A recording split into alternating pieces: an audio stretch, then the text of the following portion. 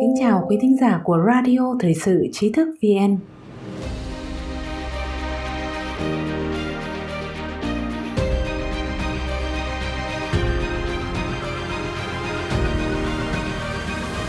Mời quý vị cùng nghe bài viết Các đời Bộ trưởng Công an Đảng Cộng sản Trung Quốc thường có kết cục bi thảm.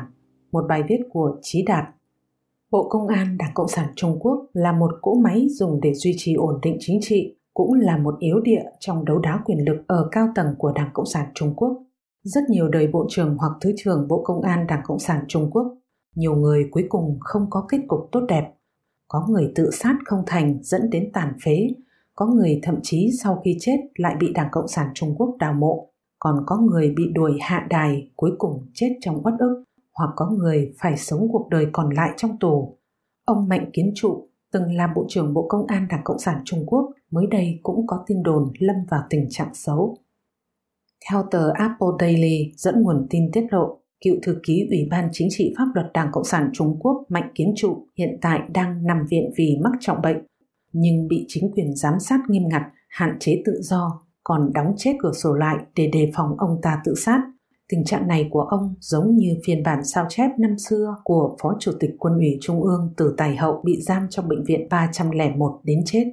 Kết cục của ông Mạnh có lẽ cũng sẽ tương tự như kịch bản của ông Từ Tài Hậu trước đó. Trước đó, tối ngày 19 tháng 4, chính quyền Trung Quốc chính thức thông báo Thứ trưởng Bộ Công an Trung Quốc Tôn Lực Quân bị điều tra. Ông Tôn Lực Quân từng là thư ký của Bí thư Ủy ban Chính trị Pháp luật Trung ương Mạnh Kiến Trụ.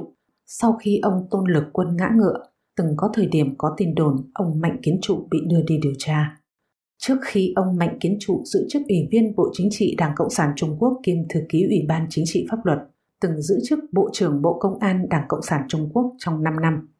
Vị trí Bộ trưởng Bộ Công an Đảng Cộng sản Trung Quốc trước giờ không so sánh ngang hàng với cơ cấu chính phủ Đảng Cộng sản Trung Quốc. Bộ trưởng Bộ Công an thường do lãnh đạo cấp quốc gia của Đảng Cộng sản Trung Quốc kiêm nhiệm. Cũng chính vì thế nên Bộ Công an trở thành yếu địa trong đấu đá quyền lực ở cao tầng của Đảng Cộng sản Trung Quốc. Có rất nhiều người giữ chức Bộ trưởng hoặc Thứ trưởng xuất thân do liên quan đến đấu đá quyền lực. Bộ trưởng Bộ Công an thời đại ông Mao Trạch Đông toàn bộ đều không có kết cục tốt đẹp. Trong đó, ông La Thụy Khanh là Bộ trưởng Bộ Công an đầu tiên sau khi Đảng Cộng sản Trung Quốc thành lập chính quyền.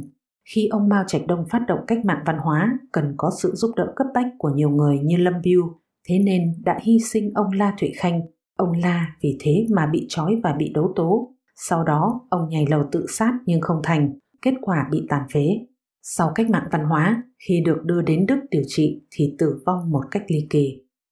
Bộ trưởng Bộ Công an thứ hai là Tạ Phúc Trị, cũng là xuất thân từ quân đội, có quân hàm thượng tướng. Trong thời kỳ cách mạng văn hóa đã tạo ra rất nhiều án oan, án giả, án sai, là một trong những đao phủ nổi tiếng trong cách mạng văn hóa.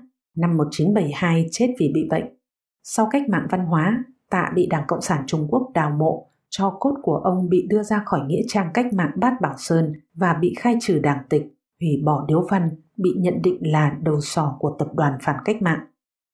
Bộ trưởng thứ ba là ông Lý Chấn, cũng xuất thân từ quân đội. Thời kỳ cách mạng văn hóa do liên quan đến đấu đá ở cao tầng bị thất thế, sợ tội nên tự sát. Bộ trưởng thứ tư là ông Hoa Quốc Phong, mặc dù sau này kiêm nhiệm Chủ tịch Đảng Cộng sản Trung Quốc và Thủ tướng, nhưng sau khi kết thúc cách mạng văn hóa đã bị ông Đặng Tiểu Bình đuổi hạ đài, cuối cùng chết trong uất ức. Sau ông Hoa Quốc Phong là đến thời kỳ ông Chu Vĩnh Khang nắm quyền ở Bộ Công an, nhưng sau đó cũng xảy ra chuyện phải sống cuộc đời còn lại trong nhà tù Tần Thành. Ông Chu Vĩnh Khang là người của phe ông Giang Trạch Dân, từ năm 2002 đến năm 2007 nhậm chức Bộ trưởng Bộ Công an, năm 2007 đến năm 2012 nhậm chức Bí thư Ủy ban Chính trị Pháp luật Đảng Cộng sản Trung Quốc. Tháng 7 năm 2014 bị lập án điều tra, tháng 6 năm 2015 bị xử tù chung thân. Sau khi Chu Vĩnh Khang ngã ngựa, nhiều nhân vật cấp cao trong giới chính trị pháp luật như ông Lý Đông Sinh, Thứ trưởng Bộ Công an kiêm chủ nhiệm Văn phòng 610, ông Mã Kiến, Thứ trưởng Bộ An ninh Quốc gia cũng lần lượt ngã ngựa bị điều tra. Nguyên Thứ trưởng Bộ Công an Đảng Cộng sản Trung Quốc Mạnh Hồng Vĩ hồi tháng 10 năm ngoái bị ngã ngựa. Ông Mạnh là thuộc cấp cũ của ông Chu Vĩnh Khang. Cao tầng của Bộ Công an Đảng Cộng sản Trung Quốc gần đây có sự biến động lạ thường về nhân sự. Chính quyền Đảng Cộng sản Trung Quốc nói rằng tiếp tục thanh lý cái gọi là ngựa hại đàn trong hệ thống chính trị pháp luật. đương nhiệm Bí thư Ủy ban Chính trị Pháp luật, cựu Bộ trưởng Bộ Công an Quách Thanh Côn cũng khó có được kết cục tốt đẹp.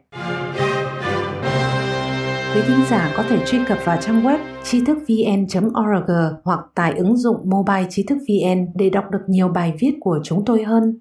Một lần nữa, xin cảm ơn quý vị đã đồng hành cùng Tri thức VN. Đừng quên nhấn subscribe, đăng ký kênh của chúng tôi và để lại bình luận ở bên dưới. Xin chào và hẹn gặp lại!